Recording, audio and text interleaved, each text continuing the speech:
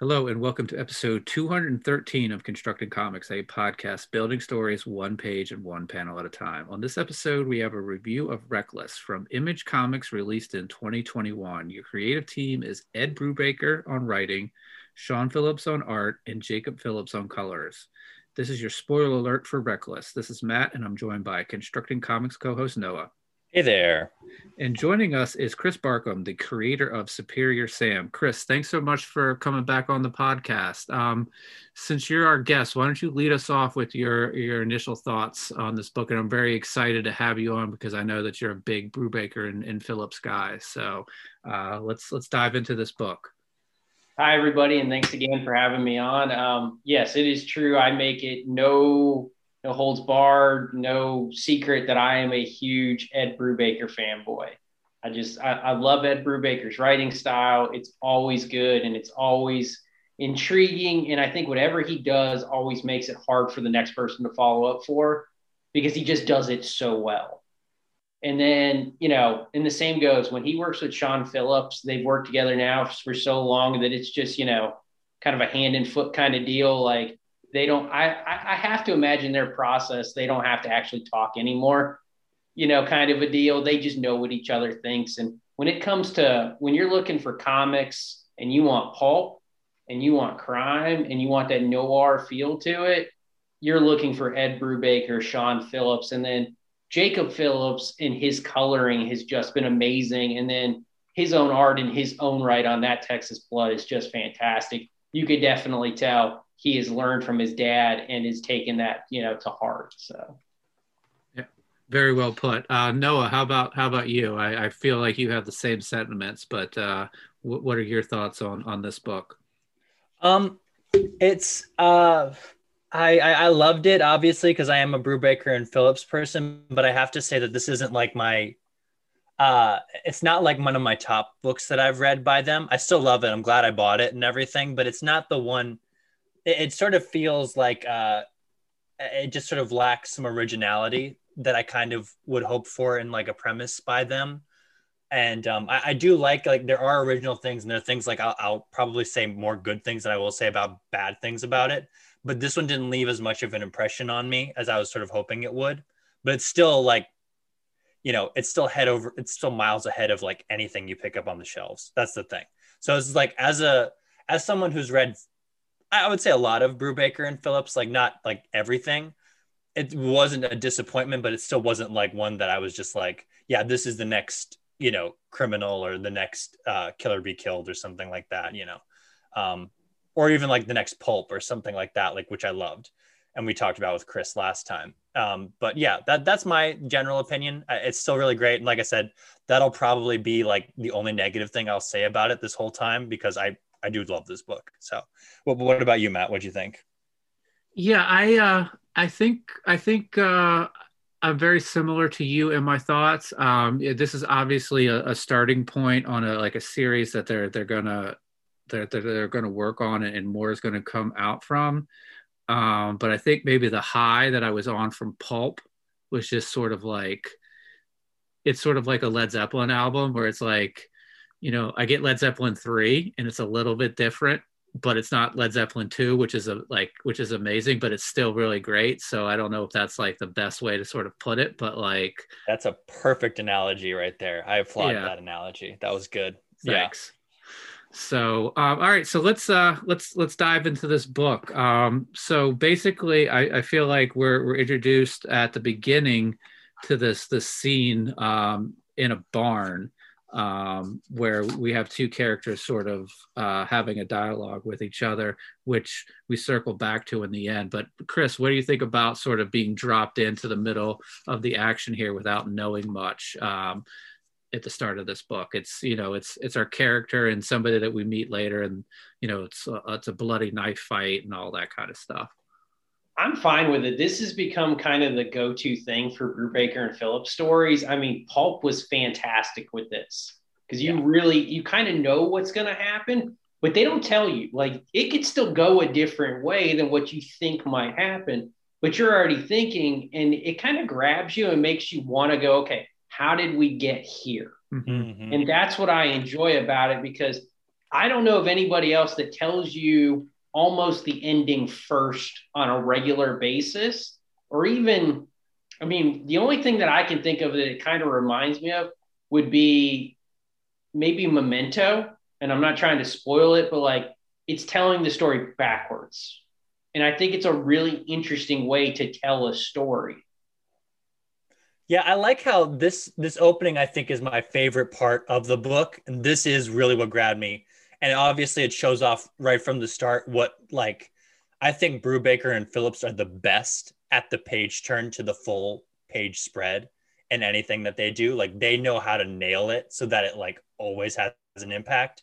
So that it starts off with this conversation of this guy basically introducing us to the main character, and it's not the main character introducing us to him, it's like the main villain, the villain, right? It's not the main villain, but you know, who we think is our main antagonist later in the book, but the antagonist introducing us. And we think that, okay, maybe this is, you know, with his dialogue about like, I hear that like there's a man that you call when you need like problems fixed, you know, and you're that man. And then I love how it ends with this sort of thing, like where you're like, oh, we think that he called this guy to come help him. And then we realize he's like, all right, you know, I have to kill you now, right? And like that was the part where I was like, okay, I really have a lot of questions now, and this is great. Then of course you have that awesome page turn, the double page spread of our main character Ethan Reckless, covered in blood, holding a hatchet, and you're like, okay, yeah, what's going on here? It's a great opening, probably my favorite part of the book. But yeah, I loved it. What are your thoughts, Matt? So, do you remember a couple of episodes ago where we talked about like if you knew a James Bond movie was like good or on target with that opening sequence before the credits? Like this is almost what you get here. It's sort of like the really quick, fast action sequence, and then you know we fade to black, and we have like a title page, and we fade to black with 2 pages here. So that's almost sort of like, all right, this is 3 pages, 3 or 4 pages. This is what you're in for. So, you know, prepare. And now I'm going to tell you how we got here, or I'm going to expand on this. So I feel like it's done really well. Chris, your thoughts? Yeah, I think it's a very good way to get you like kind of grab you and get you hooked on the story and then want you to turn the page. And I think these two have worked together long enough that they know what they're doing. Everything they're doing is intentional.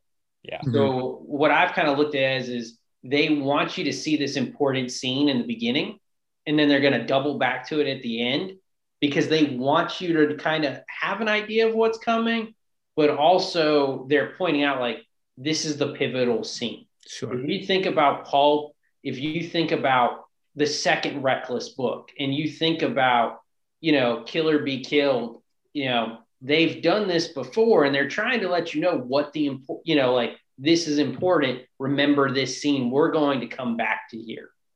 And I think it's a very cool thing that they do with that, because sometimes you don't know where the climax is going to be in something, or you don't know something like that you read early on actually was more important than what you thought.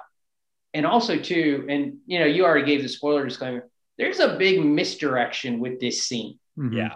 You know, and that was what I was talking about. You think this is the ending, but it's not. There's a misdirection that's going to come at the conclusion of this scene. And that's great writing. It is. Yeah. Yeah. I love that. I love how it sets you up already from the beginning, is already misdirecting you, which is great. Yeah. So Chris, you work in retail, you work in a comic book shop. How important do you think it is to sort of have this sort of like pivotal action sequence at the beginning for somebody that's picking this book up? You know, obviously your sort of your practice is to pick it up and look at the first couple of pages to see if you're into it, because if that wasn't there, we would have picked it up and we would have started off with sort of the beach scenes, you know, the people roller skating down, you know, Venice Beach. Like, so this is like boom right away, as opposed to sort of like picking it up. And if we would have started there, it would have been the slow build. So do you think that's important for like a comics creator? I do, because normally if you do any kind of like publishing, writing, anything like that, they always tell you like the most important things, the front cover, the back cover, and then the flip, like when people flip through it to look through it. One of the things that's funny with this book, and I don't know if your guys' copies came this way, but like when we got ours, and you know, even when we got book 2 and Pulp and all, they've come sealed. Yeah. You're really only getting the front cover and the back cover unless you have like a demo copy or something like that. Mm-hmm. But one of the things that I, with this book is, when we got our copies, I read it that night and I was able to basically go into the shop and tell people like, hey, look, when they said this was going to be a truly original new format and a new way to tell the story, because if you don't know, this is an original graphic novel series. This isn't just one book. The second book's already out as we're recording this. And I think the second book is better than the first one. So there's a spoiler for you. But I agree. What they're trying to do is, one, they know they're diehards. They know the diehards are going to buy this book. They don't need to see what's on the inside of it. Mm-hmm. For the people that don't necessarily know, I think what these guys are relying on is the diehards kind of getting you to buy that book. I'm going to have to, as the salesperson, sell you on this book, especially if we didn't open a copy and you can't see inside of it. But the thing that sells you on it is you look at the front cover, it's the same artist that's doing the interiors, it's the same colorist, and then you see that name, Ed Brubaker, and you see Sean Phillips, and you're sold on that. But, when you open up the book and you look at it, I think one of the things that kind of burns people out sometimes especially with events or with things like this, it's the drag. It's okay, we know the climax is probably 3/4 in or towards the end of it or towards the end of the series. They're telling you already kind of where this is going. Mm-hmm. You know what's coming. The best example I could think of this is, and I don't know if you guys read it, but it was the Free Comic Book Day Civil War II preview issue, where right out the gate, and I'm not trying to spoil it, they kill a pretty major character, which kind of sets the things in motion. But how often do you read a Marvel book where they kill a main character within a page? It's not that common. So to get something like this was a lot better, because now you're like, okay, clearly we know Ethan is going up against somebody. How did we get here? Because let's be honest, this is a dude that's covered in blood with a hatchet. Mm-hmm. Like, I want to know more about how we got to this point. Because we're not telling a story back when, guns didn't exist. So why is a guy fighting with a hatchet? That's a good point. Yeah. And I agree with you, because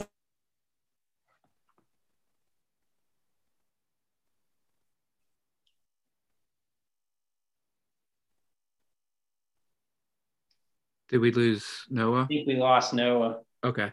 Well, we'll keep going and see if he pops back in. So we'll talk about the sequence after that. So we sort of get a lot of backstory on Ethan. We sort of see his location.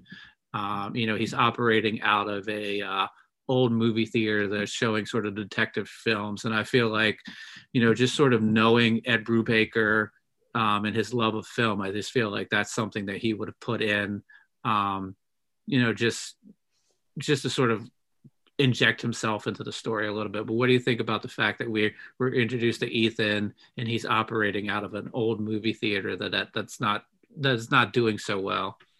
I love this. Mm-hmm. Like, my wife and I have joked that if we could ever buy like a place to like really fix up to live in as a home, it would either be an old church or a movie theater. Because we think it would just be so cool to live in a movie theater, to have that giant screen, no windows kind of deal. And then the fact that like he's playing the movies that he likes, mm-hmm. like, and he doesn't care. And I think one of my other favorite part, with that too, is you meet the girl that's working with him. Mm-hmm. Like, she's one of my favorite characters, and I really wish you see more of her, because I think she's a very interesting character. But I just love the idea of him just sitting there with his popcorn, watching his old movie. She's basically going, hey, we got bills to pay. Like, you got to go to work. And he just wants to sit there. And you can also tell too with this is a guy that has some problems. Like, you made a great example with like Led Zeppelin. And like, I look at it the same, where I listen to some albums sometimes where, I just get lost in it and I forget everything else that I have going wrong. So I just love the idea of him just sitting there and watching one of his favorite movies, eating some popcorn, just not giving a damn. Mm-hmm. Yeah. So Noah, we lost you there for a second, but you're back now. So we just sort of went into the backstory and the setup of Ethan and what he's working, what he's working out of. So your thoughts here on this sequence where we're introduced to Ethan, his locale, his base of operations, and his sidekick.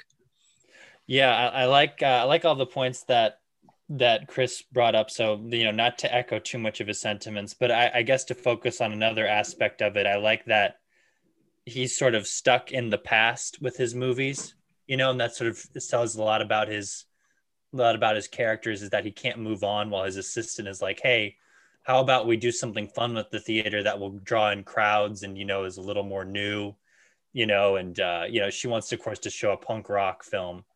And that's very indicative of the time that they're set in the 80s, but it also shows something about him where he's like closed off from the world, but also this book is sort of about him moving on, and he can't move on from the past. So he wants to show things like Night of the Hunter, and the old movie posters like from Destroy All Monsters are still up there and everything. That's such a cool moment, of course, of like explaining who this character is, and then of course what his arc is going to be for the rest of the film.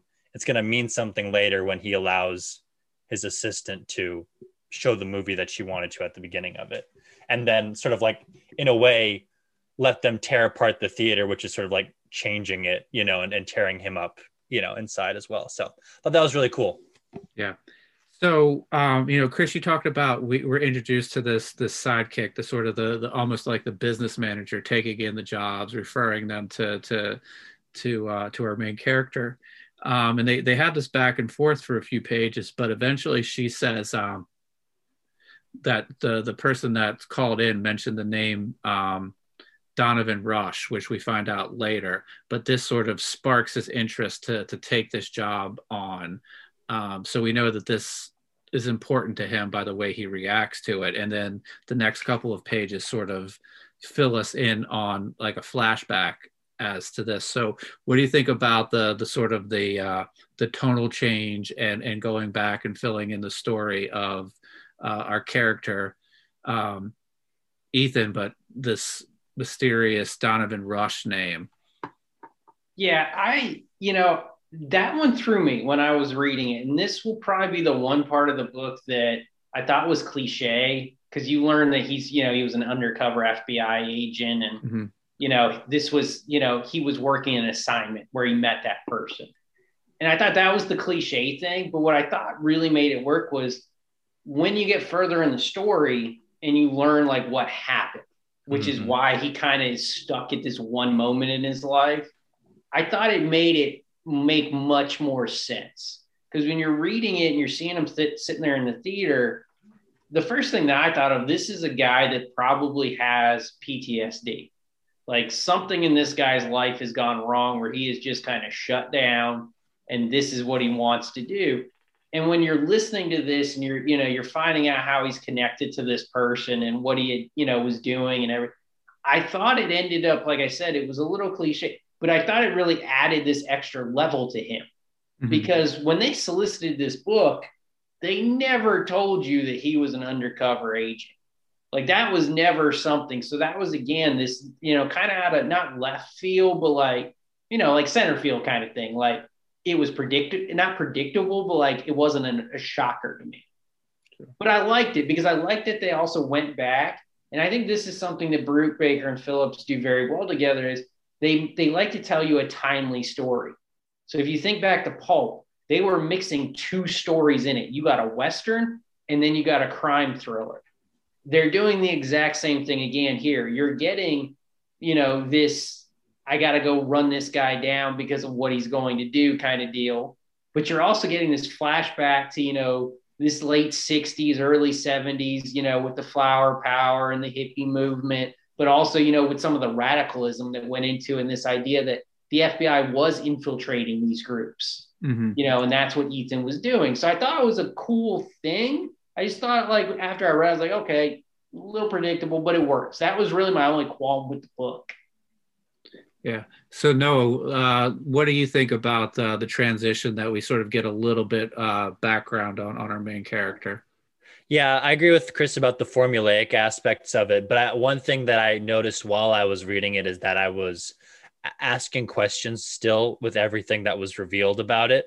So, with every flashback, more questions were raised about what happened with Rainey and her brother and the bomb, and how did the scar that's on Ethan's face obviously is like, of course, a huge visual reminder of you need to be asking about what happened with the bomb, right? Why does Ethan feel this much regret? So that, yeah, like, I agree about the formula, but it didn't distract from the questions that I wanted to be asking for the rest of the book. Yeah. So after that, we sort of transition to another section of the book, the underground woman. Ethan is sort of taken on the information, and he goes to meet with Rainey, and she sort of lays out sort of the I guess the financial problems that she's currently having, which is spliced in with some more flashbacks for Ethan. So the story develops here, and we know that sort of what Rainey is calling Ethan in to sort of help her out with. So the story is moving along, and we sort of have sort of marching orders for Ethan. So Chris, as we move into this section, what are your thoughts? I liked it. I liked that you finally got to what you think is going to be the meat and potatoes of the story. I thought it made sense, because you have to realize too, yeah, this is a graphic novel. It's a much longer, but they took some time to set this up too. And as the reader, you do want to progress the story and keep people interested. And I think people at this point were like, okay, I've got some questions. I need to start getting some answers. And I think they did this right. The way in which they kind of started to kind of like take you up towards that big climax that they built towards in the beginning. And, like I said, I never was disappointed with anything of that per se. Mm-hmm. Yeah, I kind of like how they create a shorthand with the formulaic aspects. And this chapter feels the most formulaic. It feels the most like a pulp mystery novel in this section, with the damsel coming to meet the hard-boiled detective and talk about her troubles. But what's nice about Brubaker and Phillips is that they're so familiar with that genre that there's not like, the meat is different than, like, say, in other books. They don't really try to like ham it up too much or make it too weighty. They understand that as a reader, as someone who hopefully, like, devours or consumes media like this, we know the tropes, we know what most likely is at stake, so that they can just keep the story moving along. So I felt like this book is very well paced, and this didn't like this section could have slowed me down with how formulaic it was, but it wasn't. It never slowed down. It was still like it kept it going, and it used that shorthand of the genre to keep it going. Yeah, this book never bogs down. No. Like, it's always going forward, which I think is a very nice thing about Mm-hmm. it. Yeah, it's not a brisk read in the sense that you speed through it, but it's like a very well-paced read where once you finish it, you feel like you got a whole book out of it, but you didn't feel like it took forever to read.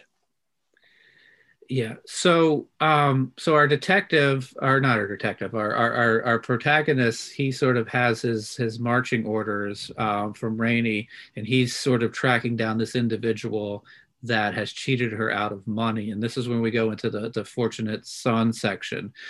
And we talk a lot about like design and sort of like color treatment, but what is really cool here, and this is Jacob Phillips doing the coloring, is sort of each of these sections, when we go to and we get a new sort of like title page, like the tones and the color shift, like it's cool and crisp when he's talking to her on the pier, and then when he sort of gets on the freeway to sort of drive to another section of the West Coast, it's sort of a hot summer day, so we feel like we get the title page, or not the title page, but sort of like the title card in each sort of section as we change it, but the colors change as well. So Chris, as we go into the Fortunate Son, our protagonist is sort of on the path to find this individual that has cheated Rainey out of the money, and it's a lot of sort of driving and narration from him, which allows us to sort of learn about him. But what do you think about this sort of driving scene with this inner monologue as he's going to find this guy that's cheated Rainey out of money? Oh, I always like these things. These are like the calm before the storm kind of thing. Like he's getting his head together. You're learning about him and his connections to everything, and you're learning how he's kind of walking through like what's going to go down, kind of deal. And I enjoy that because I always kind of imagine it. It's like you're sitting there like when I was a police officer, like when we would get like a really hot call, you always had that like it could be like kind of just nuts. You'd have the siren, the police radio, and you'd be hearing update. You were just calm and you were playing in your head, what was going to go on, what you were going to do. And it just kind of goes like that. And that for me really captured me. And then you mentioned the colors. I mean, Jacob Phillips really, this story does a great job of making you feel like you're the passenger in that car. Mm-hmm. You're just there kind of listening and he's talking to you, but you're really not saying anything because you feel like you're there. And, the colors do a great job too of setting that kind of feeling. So. Yeah. Noah, your thoughts on this section? Yeah, I like the description of the calm before the storm, and the colors are definitely indicative of a lot of different things. Like they do a great job of setting like the mood and the atmosphere.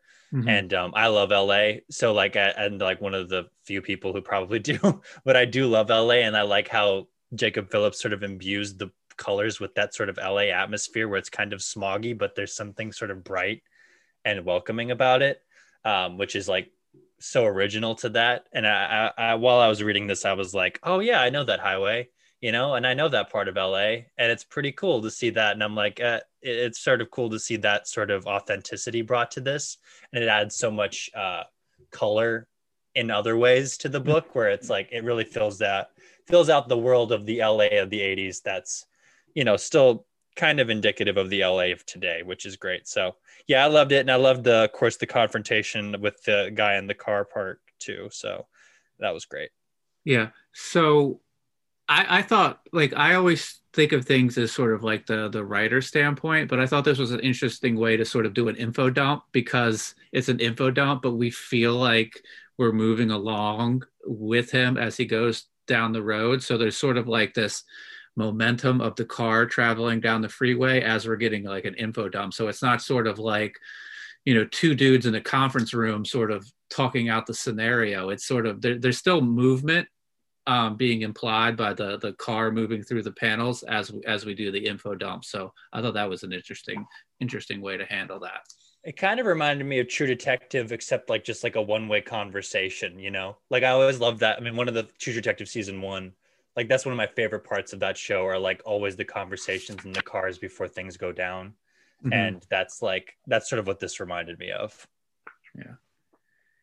So he eventually reaches his destination, and he has a sort of it looks like he's going to have a confrontation with the individual, maybe beat him with a wrench, but that doesn't happen when this guy sort of supplies him with more information. So we're sort of led up to this point. We think something's going to happen. Sort of all the art is indicating that a confrontation is going to come, and then we sort of get more information with Ethan. So our story is sort of expanding. So Chris, what do you think about this sort of build? We think we're going to get a fight. We get some more information, and the story continues in this section here.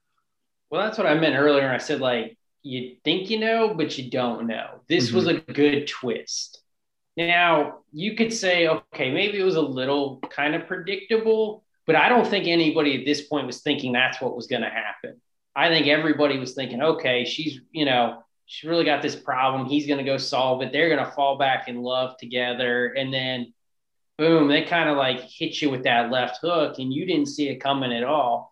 And I thought it was really smooth because you got the fight that you wanted, that little bit of a tussle. And then you got kind of the saving grace kind of thing. Like, here's what you really need to know. Mm-hmm. And I think it added another level to both Rainey, but at the same time, it added a level to Ethan in showing how naive he was to just go help somebody, because it almost makes it look like he got played, and he did. But I mean, you didn't really think it was coming until he kind of like throws it out there like that. Yeah. Noah, your thoughts here? Yeah, I like that this, we're sort of expecting a confrontation, a huge like violent confrontation because we haven't had an action scene since the beginning. But kind of like with Pulp, there's this like savoring of the anticipation of a huge confrontation that happens right here. It's Phillips and Brubaker saying like, wait a minute, that's going to come. It's going to come because we showed you at the beginning there's going to be a big confrontation. We don't want you to get desensitized to violence just yet, right? So like we're not going to have a huge fight in the car in the auto shop.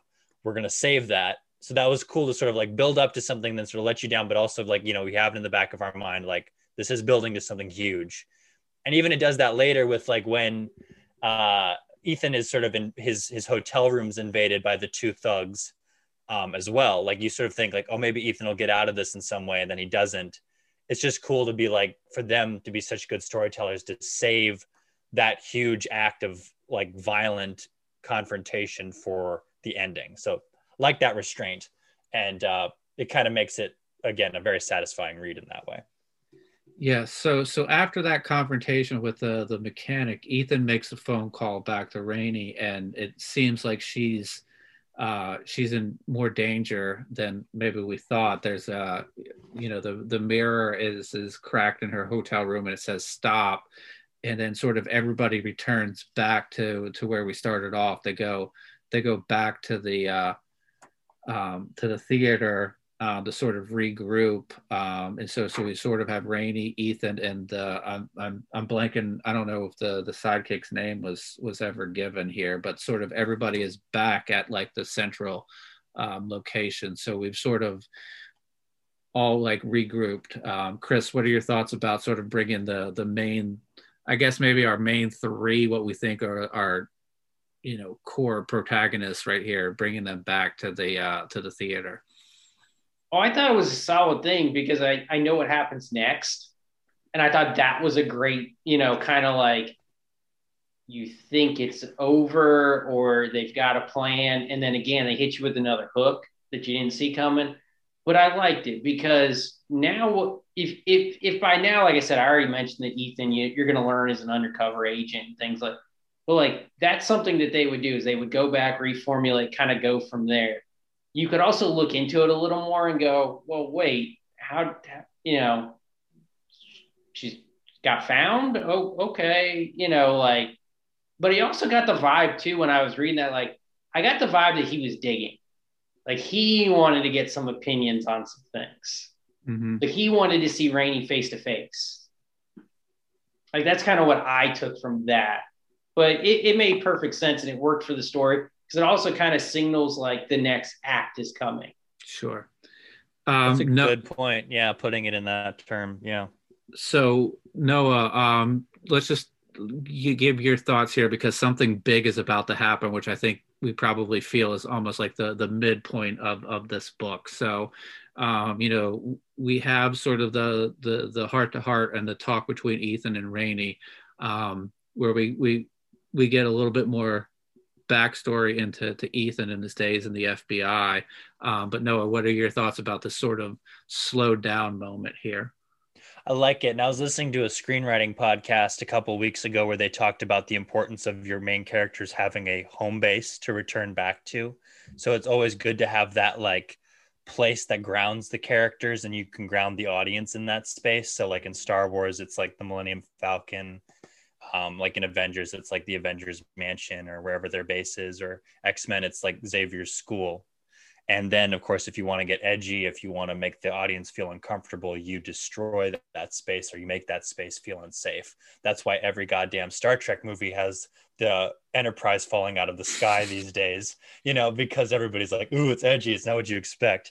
Yeah, fuck that noise. But like so like, it's just, but that's sort of something that's really important for characters, is to have that spot, to have that place of peace and calm where you lull the audience into a like sort of sense of sense of safety, but it distracts you with this like an info dump right here about their past, which is really great for the next big page turn. Yeah. So Rainey goes out to her car. She's keying into her car as Ethan looks at her page turn.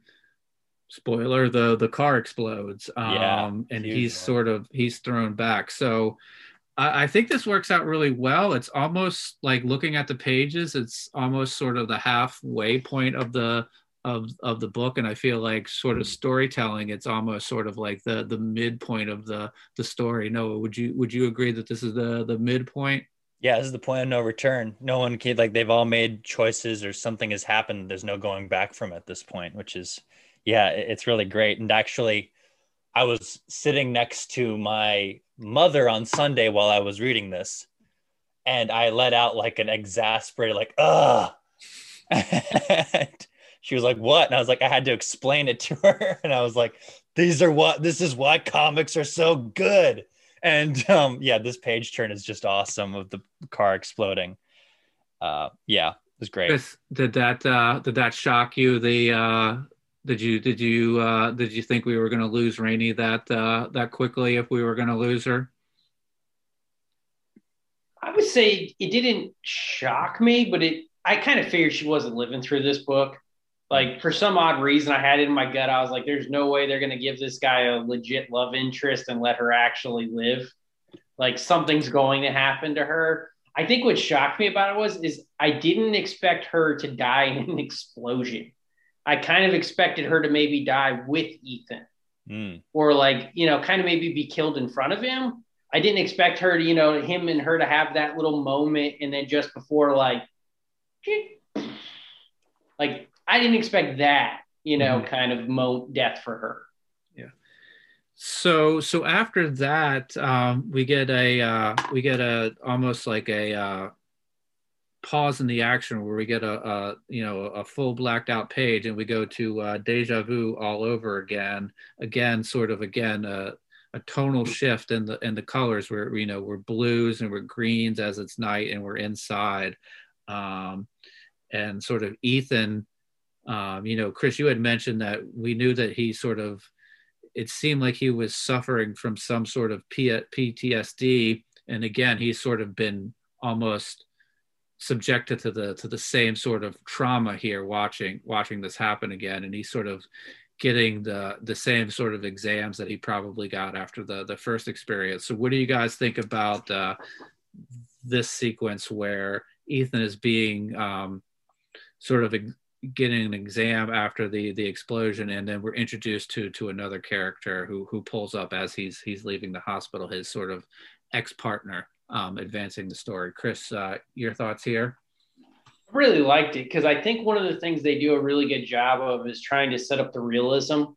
Like, you're not going to just glance over this, but also they show you what kind of person Ethan is by how he's just already out of the hospital. Like, he's not hanging around for all of this. And I love one of my favorite characters, and you'll really get to like him more in the second book, is his ex-partner or his handler. That was really more what the vibe I get from him is Ethan was the undercover, he's the handler, but partner, informant, however you want to kind of look at it, but their relationship is great.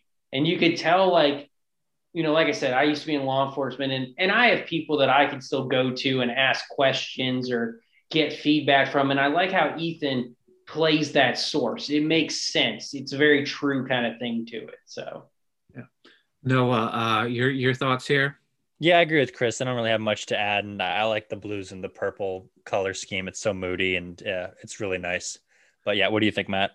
Yeah, I liked it. I feel like in any good sort of police procedural, like detective story, there's either got to be the partner that you work with really well, or the partner that you work with well, but you might not completely trust.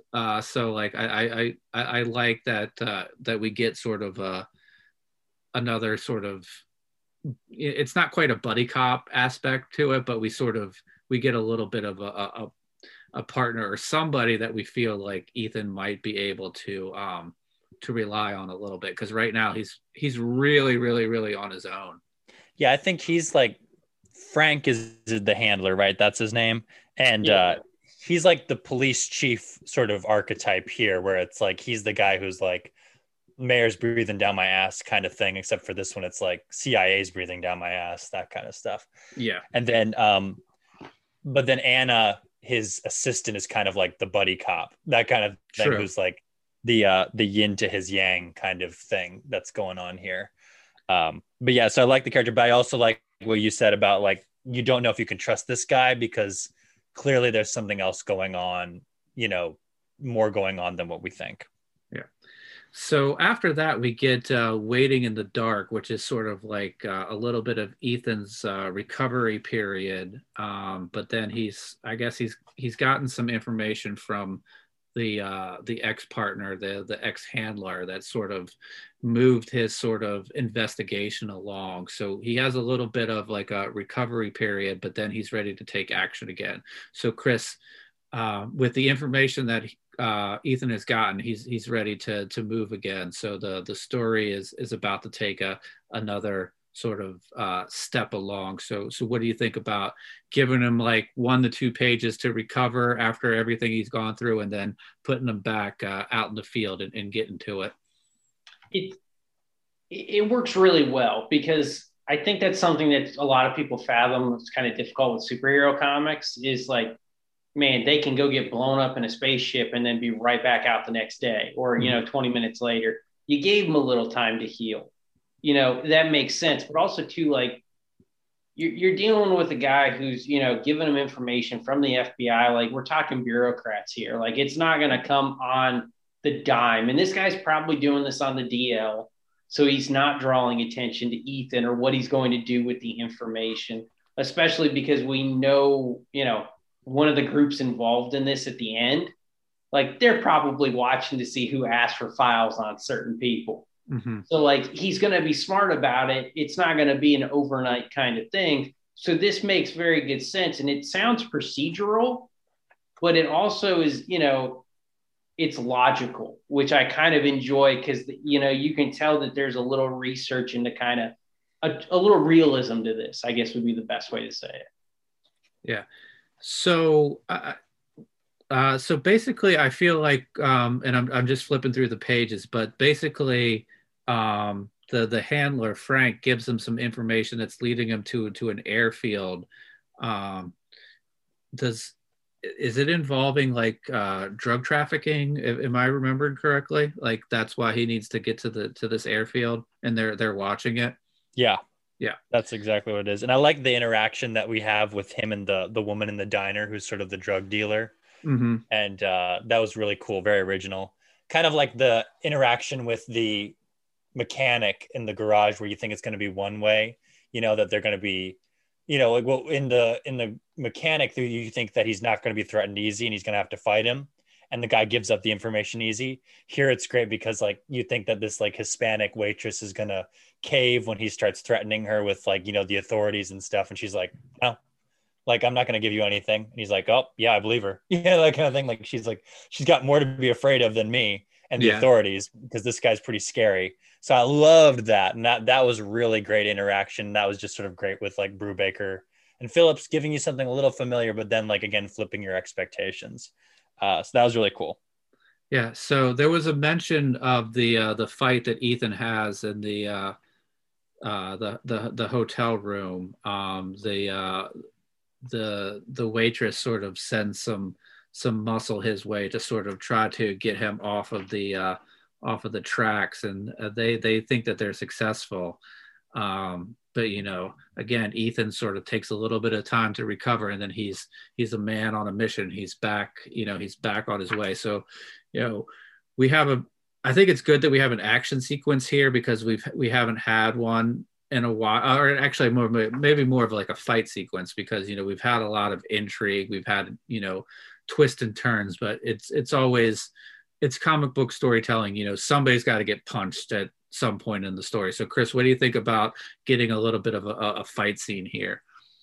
I thought it was a good call because it's like you said, you don't want it to get, you want the story to progress. You don't want a big lull. You've kind of gotten a lull already with the couple day recovery, and you want to keep that reader kind of, this is not an inevitable car ride like that's going to go indefinitely. Like it's going to end somewhere. You're going to have what goes on. So you want some action in it, like you want those little peaks and like as you're headed towards the big climax. So you want to keep building it up a little bit. And it would make sense that this guy's going to have to fight his way through to get to the top guy. Yeah. Like you're not going to just get, you don't play Mario and get to Bowser in the first level. You got to go through all the little minions. So I was actually thinking like it's like boss battles. Like you gotta level up every so often. So maybe in this case it's every so many pages you gotta level up and take on a before it was one guy with a wrench and now it's two guys in a hotel room. So it's sort of amping up as we get to the end. Noah, I think you had mentioned the hotel fight, but where he's still sort of progressing and making his way. But what do you think about getting a little bit of a fight and a little bit of resolution and Ethan continuing in his journey? Yeah, I agree with what you guys said, that it's not something where it's like everything is still like informing what's about to come, like who he's about to face up against. Also, I like how it's like he gets beaten up here, but he's also naked, that kind of thing. Like he has nothing to defend himself with. And it's like they came at him at his like most vulnerable. So of course they beat him up. Mm-hmm. So I like that a lot. But like, cause it's like, it's not like he's like, he can't handle himself. It's like they had him at like an incredibly unfair advantage right here. So that was great. I thought that it was a great sequence, and it kind of informed what was to come, but it also informed sort of like Ethan, like he's not like good, like just bare knuckle, and and of course just bare right here fighting for his life. Like he needs to have like some kind of systematic advantage to win a fight, and that's sort of cool to see how that gets built up over the next couple of pages and the next couple of chapters.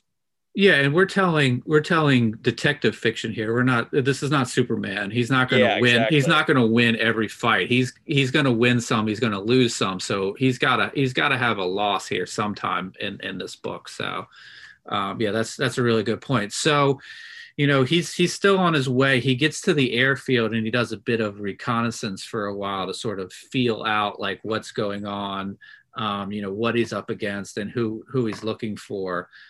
Chris, what are your thoughts about sort of the setup we get by him, doing the reconnaissance, and we know sort of like we're with him sort of planning, like this is how I'm going to have to get in here, and sort of we're exposed to the obstacles that he's going to encounter as well. So what do you think about sort of like a recon scene before diving into the fight?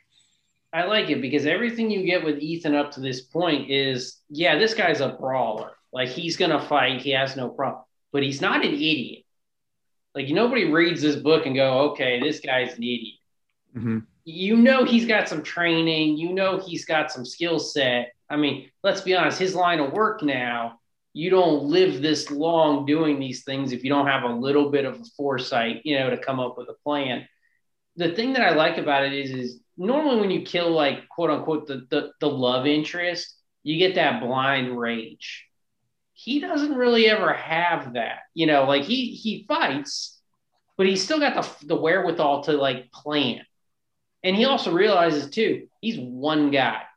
Like he's not going to be able to just roll up in there, Arnold Schwarzenegger commando style and take out the whole base. He's got to plan this. And this is just like what anything else, like I said earlier, it's procedural. Nobody just storms into an airfield trying to take it over. Mm-hmm. Maybe if you're in a pursuit and you got something like it's a hot scene, but he's got some time. He wants to do it right, and he wants to try to do it as quiet as he can, because he can only fight so much too. Like at the end of the day, if you're a brawler like him, you can't inevitably fight all the time. You're going to get tired. You're going to get exhausted. And then someone's going to get the one up on you, and that's probably it for you. Yeah. Noah, your thoughts about sort of the recon and the planning before Ethan goes in for his sort of main action here? Yeah, I like what Chris said about sort of how it informs Ethan's character because he is sort of a closed off person and a very calculating person. But I like how then they show what he's up against, which is something that needs a lot of calculation, but also needs to like be aware of the like sort of savagery that he's going to run into because the main guy he's going after is a psycho. Yeah. Yeah, and his name is like Lloyd Wilder is the guy's name. So like on the page where you get Lloyd's story, like there are no panel borders. It's like 3 panels, but there's no basic panel borders. So it's kind of wild and expressive. So you get that unpredictable nature. So that sets up visually that this guy's unpredictable. So I thought that was a cool choice to introduce our wild, crazy villain as this like guy who doesn't even get a normal page that has like, you know, regular page breakdown stuff. So cool choice. I like the build up here, and yeah, love how it propels us forward. Yeah. So, you know, we have the recon scene, and Ethan's ready to act. You know, he gets into the airfield. He has another fight with some of the guys that are fueling the plane. And then Wilder is sort of at his sort of chateau looking over the airfield, and he knows something is wrong when he gets a phone call and he sees smoke from the airfield. So things are escalating. Again, we have a sort of a color shift and sort of the yellows and the light greens here. Chris, so now we know that we sort of we're on our way to having this standoff, you know, between these two guys. What do you think about sort of preparing us, you know, having Wilder look down upon the smoking airfield, you know, making this call and just sort of getting frustrated with his guys, and he's sort of like, F it, I'm just going to come deal with it with myself. So, you know, we're sort of set up for this confrontation here. What do you think about this section? It's great. And the best reason it's great is because the misdirection that's about to come from this scene. You're looking at this thinking, okay, this book is over. Couple pages, maybe they draw this out. It's going to be done. But then you look and you're like, man, it's going to be either a real long fight or a real short fight, and a lot of like, you know, thinking inside my head kind of thing. But they're doing this in like, you got to fathom, like, I'm not Wilder in this situation, but like he comes off as the kind of guy that doesn't have a lot of patience for a lot of people. And when he realizes things aren't going the way, he's just like Ethan. He's going to go handle the problem. Mm-hmm. And this is, like I said, you want this buildup. You've been waiting for this buildup. You're getting the buildup. But then if you're looking at what you're reading, you're going, okay, this can't be it. Something else is going to happen here.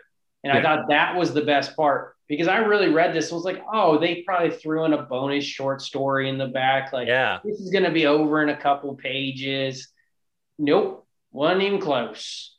Yeah, I loved that. Yeah, because I like that. That's sort of using the graphic novel format to its best advantage, where you don't know how much of the book is left. You know, like this is a book where you can have a recon scene that goes for like 8 pages, you know, whereas like if you were doing this like issue to issue, that would take up half your issue, right?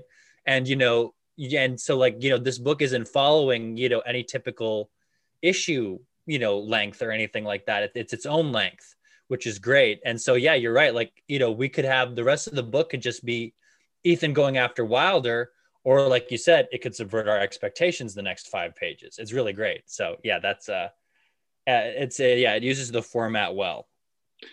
Yeah, and I think more to the point of, you know, showing that Wilder is a guy that like easily gets frustrated, and he's just sort of like, all right, you guys mess this up, I'm gonna go take care of it on my own. He's like walking past all of his like cronies that are like bleeding out like on the side of the street, and he's just like, you messed up, you know, wither away and die on the side of this walk. I'm just going to keep walking past you. So we get more of this, like, it just sort of emphasizes that like he doesn't really care about these guys, and he's just really frustrated with the situation, and he's making a beeline to deal with it on his own.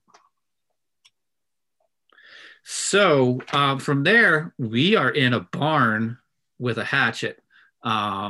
And that's kind of what we saw. So this is sort of like bringing us full circle. So Chris, when we got to this point, what were your thoughts? Like, is sort of a storyteller, were you like, okay, I see what they're doing here. Like they showed us here, and now like they're bringing us back to that sort of the point they dropped us in at the beginning of the book.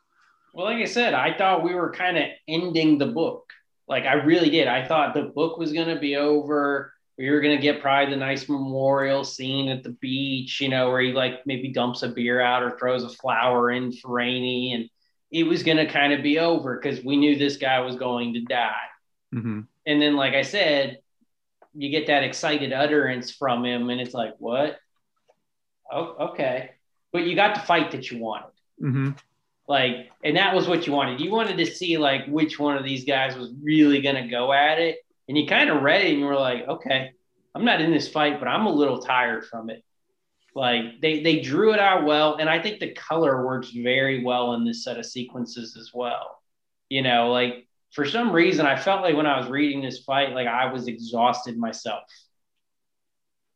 Yeah, it definitely is visceral, the violence in this fight. But I also like how the buildup before the chapter break is just, they start at the beginning with the first dialogues of, so there's like this number that you call like 1-800 something. And then they just skip the rest of the, the opening prologue and just cut right to the hatchet in motion, because like, and they don't have to do a title card where it's like, well, now you're caught up, or it's like, or something like that. Or it's like, or now you see how I got here, or anything like that. They just like, nope, let's just keep moving the story along. They trust us, the readers, to remember that from the beginning, to be having that at the forefront of our mind as to how do we got to that place that was at the beginning. So that was really cool. But yeah, it is such a visceral fight. I like how they, this is like, it's very comic booky in the sense of like, the poses are very dynamic and stuff, but it's not pretty. Like somehow it's still not pretty. It's very gritty and realistic, the violence, and very bloody. And the letters are like, and the dialogue choices are so like, I don't know, textured in a way where it's just, yeah, like Chris said, it's just painful. It does a good job of showing the pain. Like when the machete hits Reckless's arm, like I winced. I was like, oh, yeah, that's pretty great.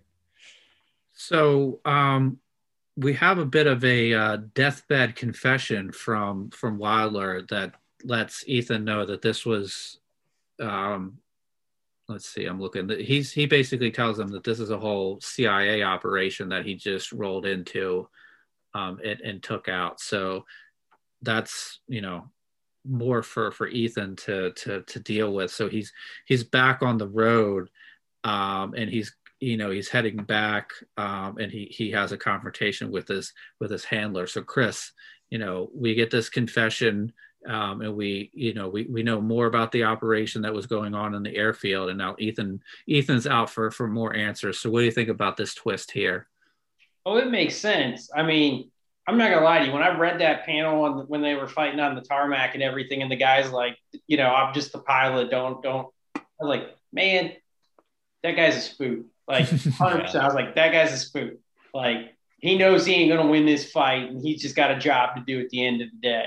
And I thought, I was like, and I liked it because that was where, like, Frank kind of warns him, like, don't get into this, like, And then we've all grown up hearing, like, the CIA was running drugs during this era. Like, I thought it was a really good kind of take on it because you're putting, history to the story, which is adding to the realism of the story.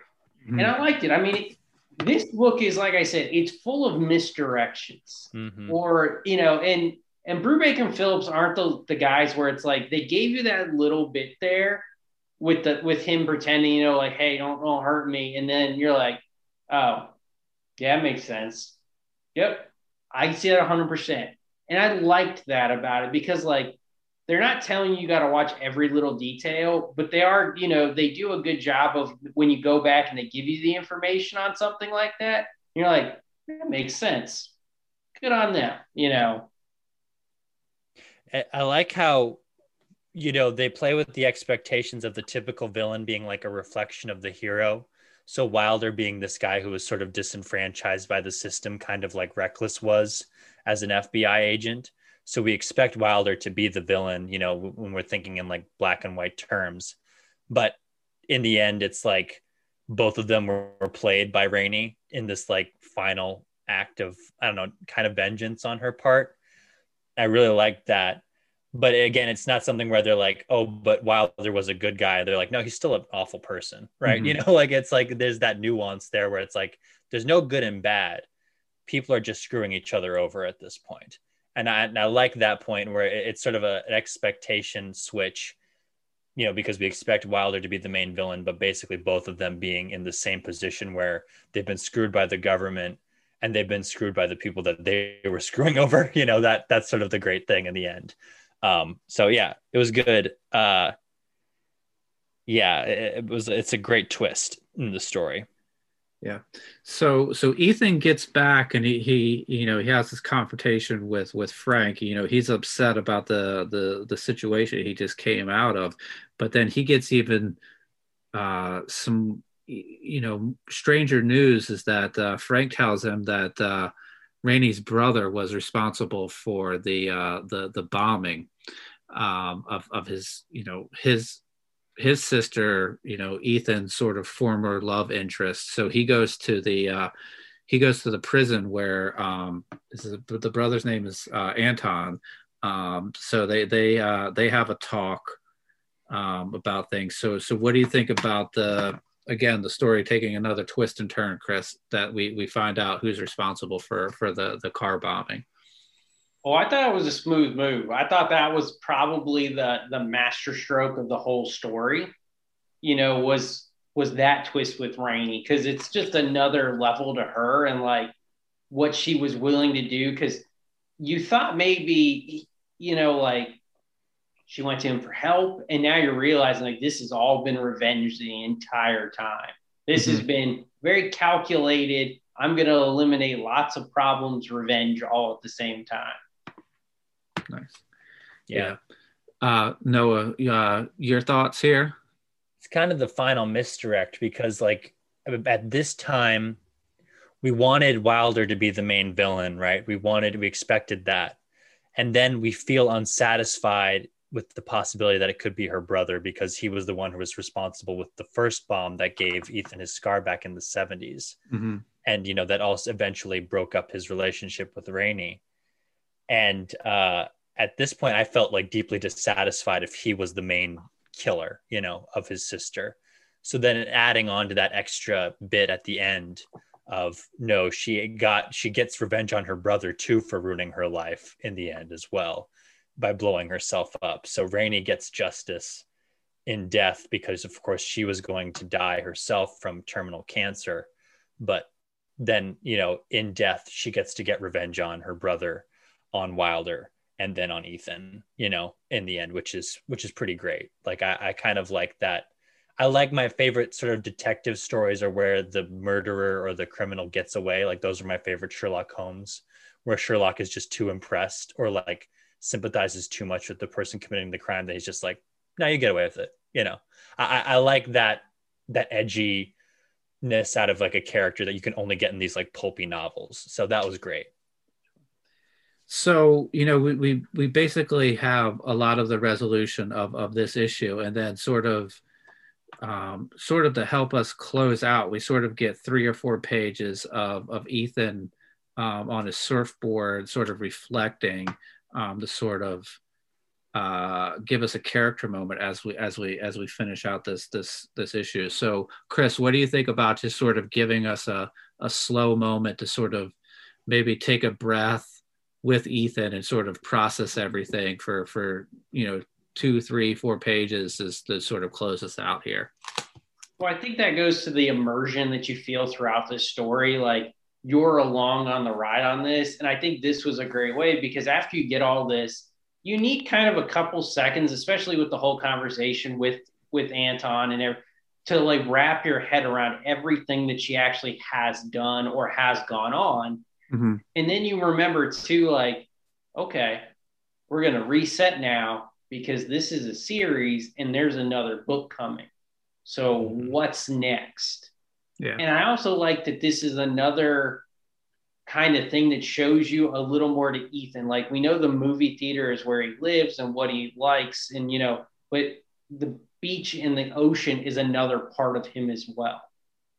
Those are really great points. Noah, what do you think about this sort of kind of thinking of this as sort of like almost feeling this like a TV series? This is sort of like where the credits are rolling and we just sort of see like our hero sort of regrouping it and getting ready to for more action, but we sort of get it with 2 to 3 pages here at the end.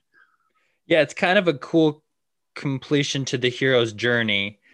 If you look at the first title card, I wouldn't really call it work.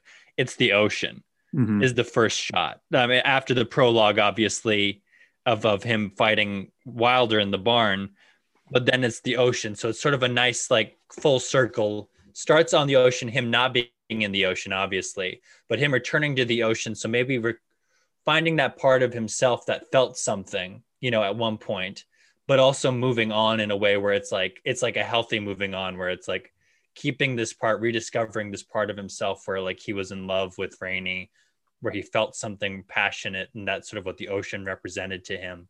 So finding that again, and of course letting the past sort of die in his current state in the theater, where he lets the young kids come in and tear it up in the middle of the punk screening, which is great.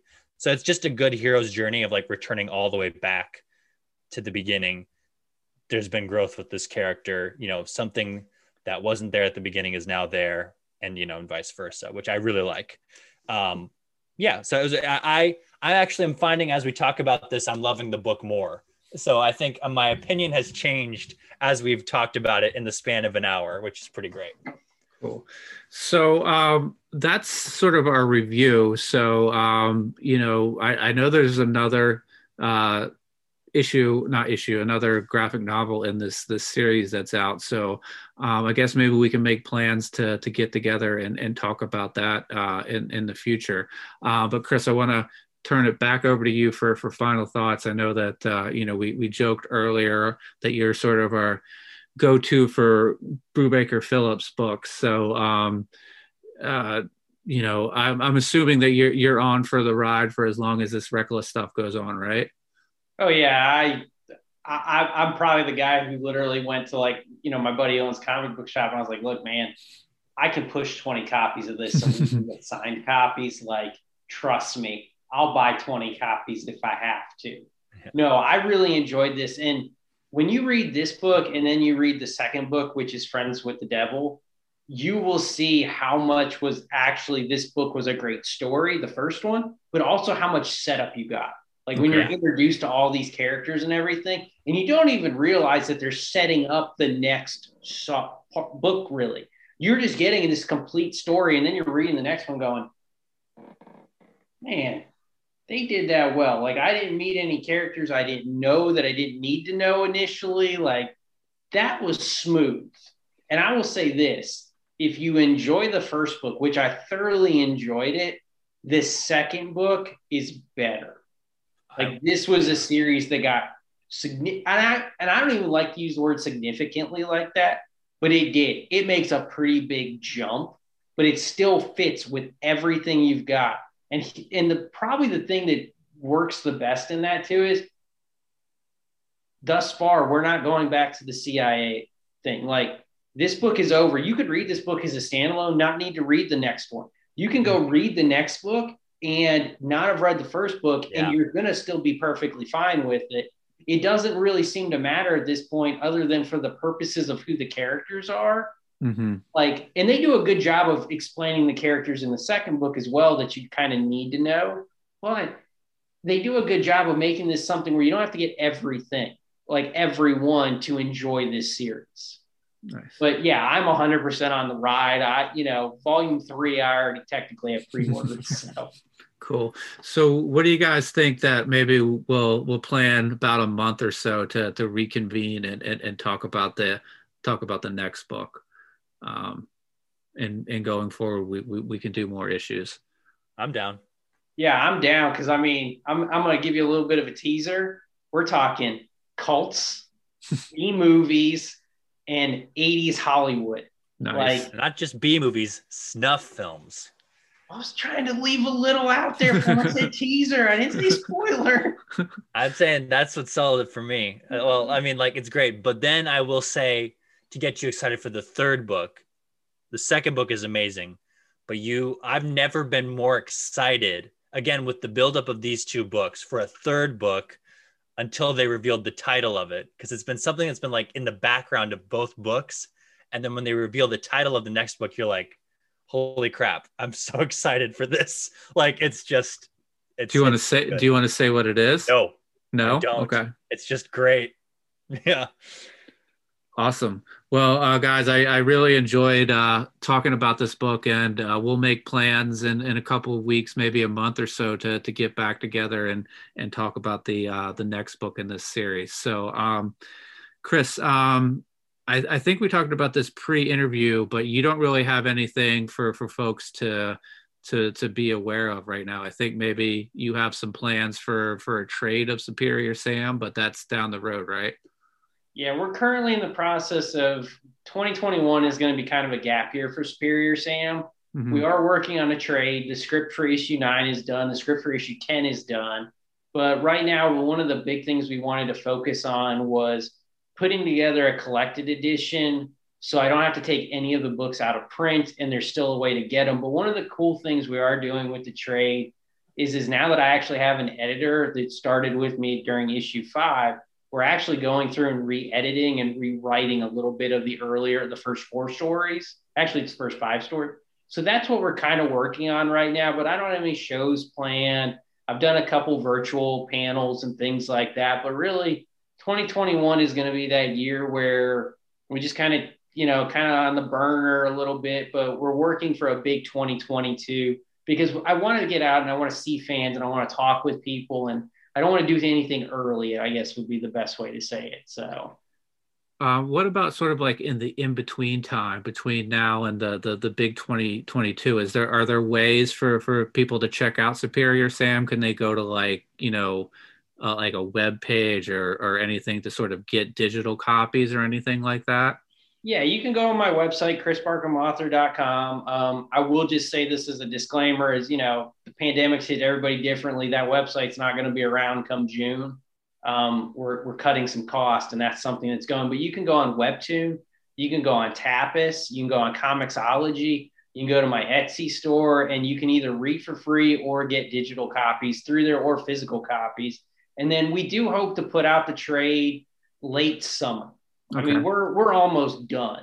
So I just, like I told you guys earlier, my wife and I, we've had some personal things, and we kind of took last month and this month off to kind of deal with those things. Sure. And once we get kind of back on track, it's not going to be very long because literally all I have to do is finish 3-page worth of editing for issue 5. Josh already has all the notes, so we're pretty much done with the trade. So cool.